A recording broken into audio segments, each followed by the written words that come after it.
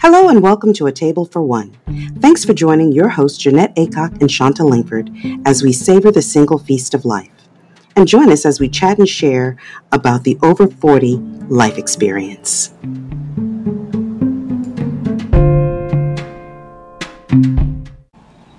Hello, Jeanette. How was your week? Well, hi, Shanta. Well, it was kind of busy. Yeah, what did you do? Well, you know, us single girls. Yeah, well. We're we're always available for the next experience. And Saturday, I volunteered at a homeless shelter. Oh, you did? To serve meals. That was nice. Where exactly? At the Bowery Mission. Oh, I've done that before there. Oh, what did you think? It was lovely. I did it for, it was one Thanksgiving I did it. It was nice. Well, one thing I noticed, speaking of age. Yes. Is that I can't stand up as long as I used to. Oh, yeah, well. After 2 hours, my legs felt like logs. It was kind of hard to move, but, you know, once I started moving around... Yeah. And walking back to the subway, it was helpful. But the great thing about it is that it did remind me that I need to have some perspective about life. Oh, about like things are not as bad for you as you think? That's right. And that being single and of a certain age, I'm able to take advantage of these opportunities to help someone else and to do it on my own terms.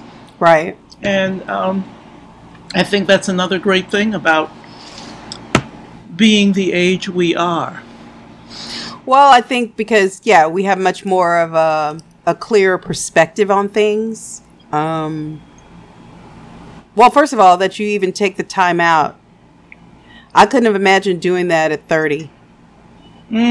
Because I felt, we always felt like hours were like days. Yes. And so now it's 2 hours is 2 hours. Exactly. We can come and go when we want. And exactly. Yes. But also we just have a more realistic perspective on time. Mm-hmm. Whereas if I was 25 years old thinking that I could go, if I thought about going and volunteering like that, it would seem like, oh, it's 2 hours. Oh, that's like 2 days, Right. Exactly. Whereas now 2 hours is 2 hours. So, and like you said, that is so true. It's like when I've done it, I went feeling crappy about things in my life. And then when I left, I felt grateful and blessed for all the things that I do have. So. And the same way when I volunteered at a hospital in the hospice ward, I walked away thinking, I have friends, I have family. Some of these people don't have anyone to visit them, So, and added to having friends and family, we also, I think, through the course of life, develop family of choice. And right. And an enriched family experience that maybe in our 20s we would have felt tribal, like, well, I got to go home and be with the family for the holiday, or I have to do this with my sister or my mother. All those restrictions are taken off. Right. And then also you think about, I used to complain about having to go see my mother, but now I wish she was here, So, yeah, but getting back to what you said about standing for long periods of time, that kind of made me think about, too, in terms of health, because like going back to what I was talking about, the hospice, it also made me realize that I take my health for granted a lot, and I don't do the things that I need to do to take care of myself, so I won't be in a position of not being able to walk or stand or, so 15 minutes of stretching or 20 minutes of some kind of cardiovascular thing twice a week is really not that difficult.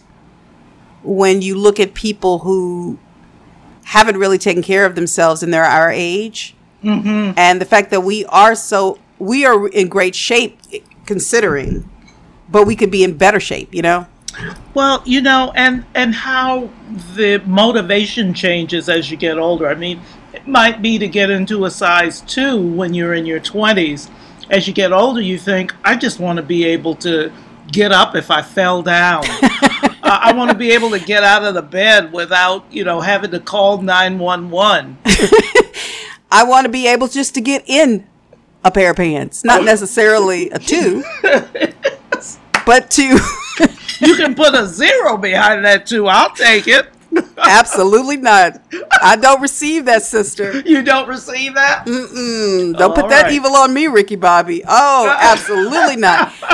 I mean, okay, I'm okay with the double digits, but let's not go to the 2 plus whatever. Let's kind of edge back to the 1 and a 2 or 1 and a 4 or 1 and a 6. You know, I don't necessarily... But that's another interesting thing is that I am less, now that I'm, you know, in my 60s, I wear things out on the street that I wouldn't have worn when I was in my 40s because I would think, oh, wait a minute, does this make me look bigger? And I'm not saying I'm going out in circus polka dots, but a fashionable mini, yeah. Well, yes, I will go out in something, and sometimes I'm even defiant. I dare somebody to tell me that I don't look good in this outfit. Well, first of all, we've come to realize that people ain't thinking about us. That's it.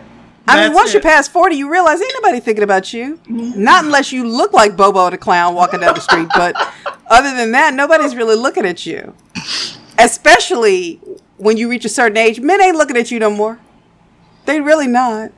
Well, no. I mean, I was on the subway with my niece, and I got a rude awakening because this man was my age, okay?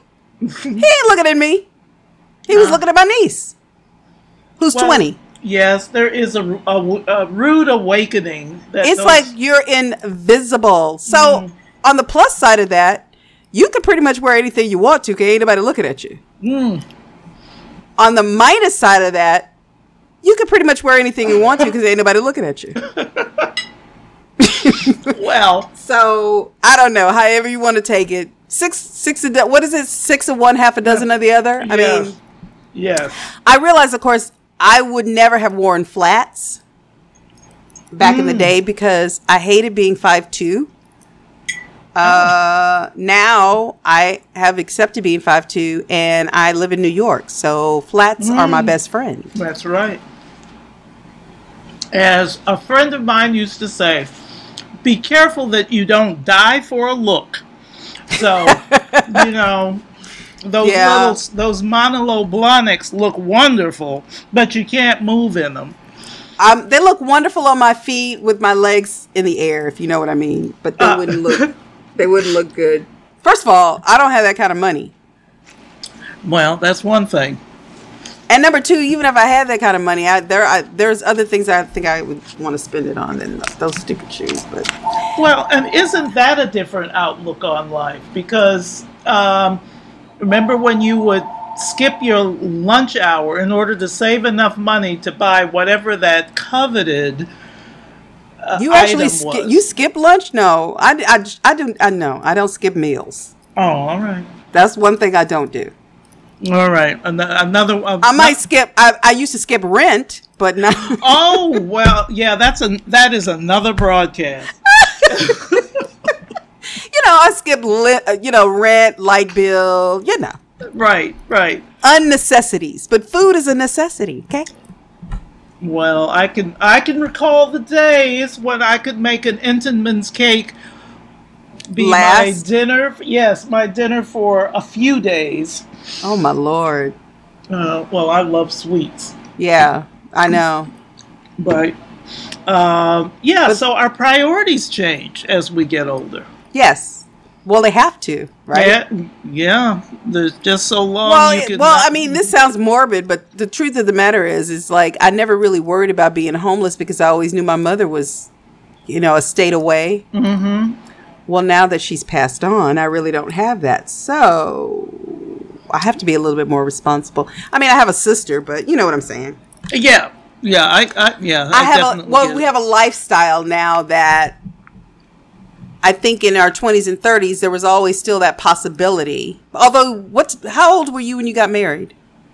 Oh my goodness, I was so old. I was 44, I think. Oh wow. Okay. Yeah, I was a much older bride. So basically, you really didn't even think you were going to get married at some point, I'm sure. Oh yeah. Oh yes. Marriage was not on my to-do list. Which is why you got married. Well. No, but I'm saying because it wasn't the be all end all. No, you know what I'm saying? Like there's certain people that say I wasn't even thinking about marriage, and then they met the person. Right, and I think the other thing about it was marriage was not something that was encouraged by. Yeah, right. You were saying your mom was like. Yeah, her remark on marriage was, "You can get married when you can't do anything else."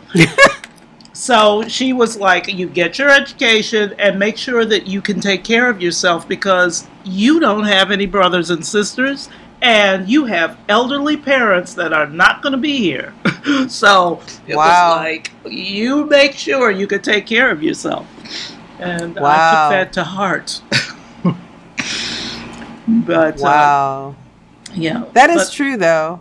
Mm. Which I think that's definitely one of the other subjects we should tap on is like you don't have siblings. So what does that feel like in terms of when your parents are gone? I know when my mom passed away, my sister and I really felt that whole kind of we just have each other, meaning that this is the only other person in the world that knows who I am from the time I was a little girl to now.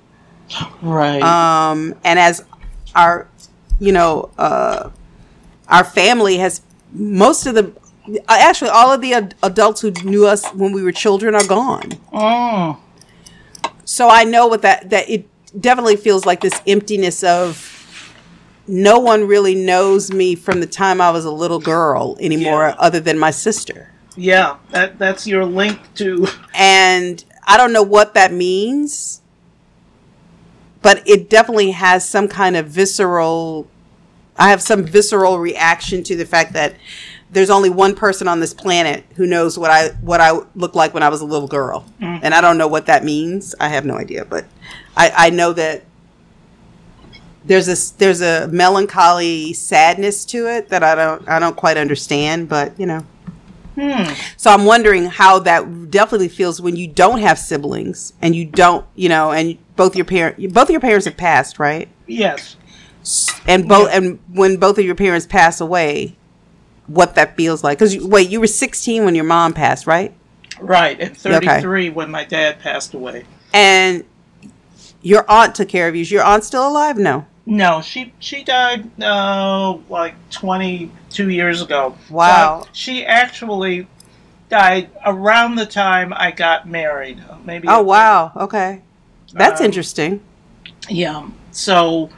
I guess again, I think my parents were a little unusual in that, they were constantly saying, I'm not going to be here with you. So you really, and once we go, I mean, they were always saying that once we're not here anymore, don't depend on anybody else because there isn't going to be anyone else to depend on. There's no...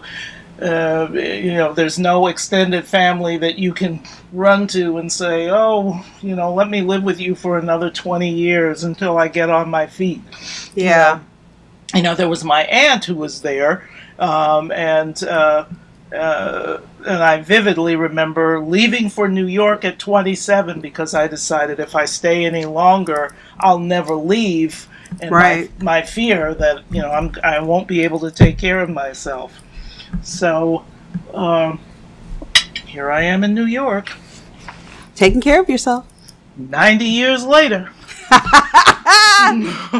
You are a miracle.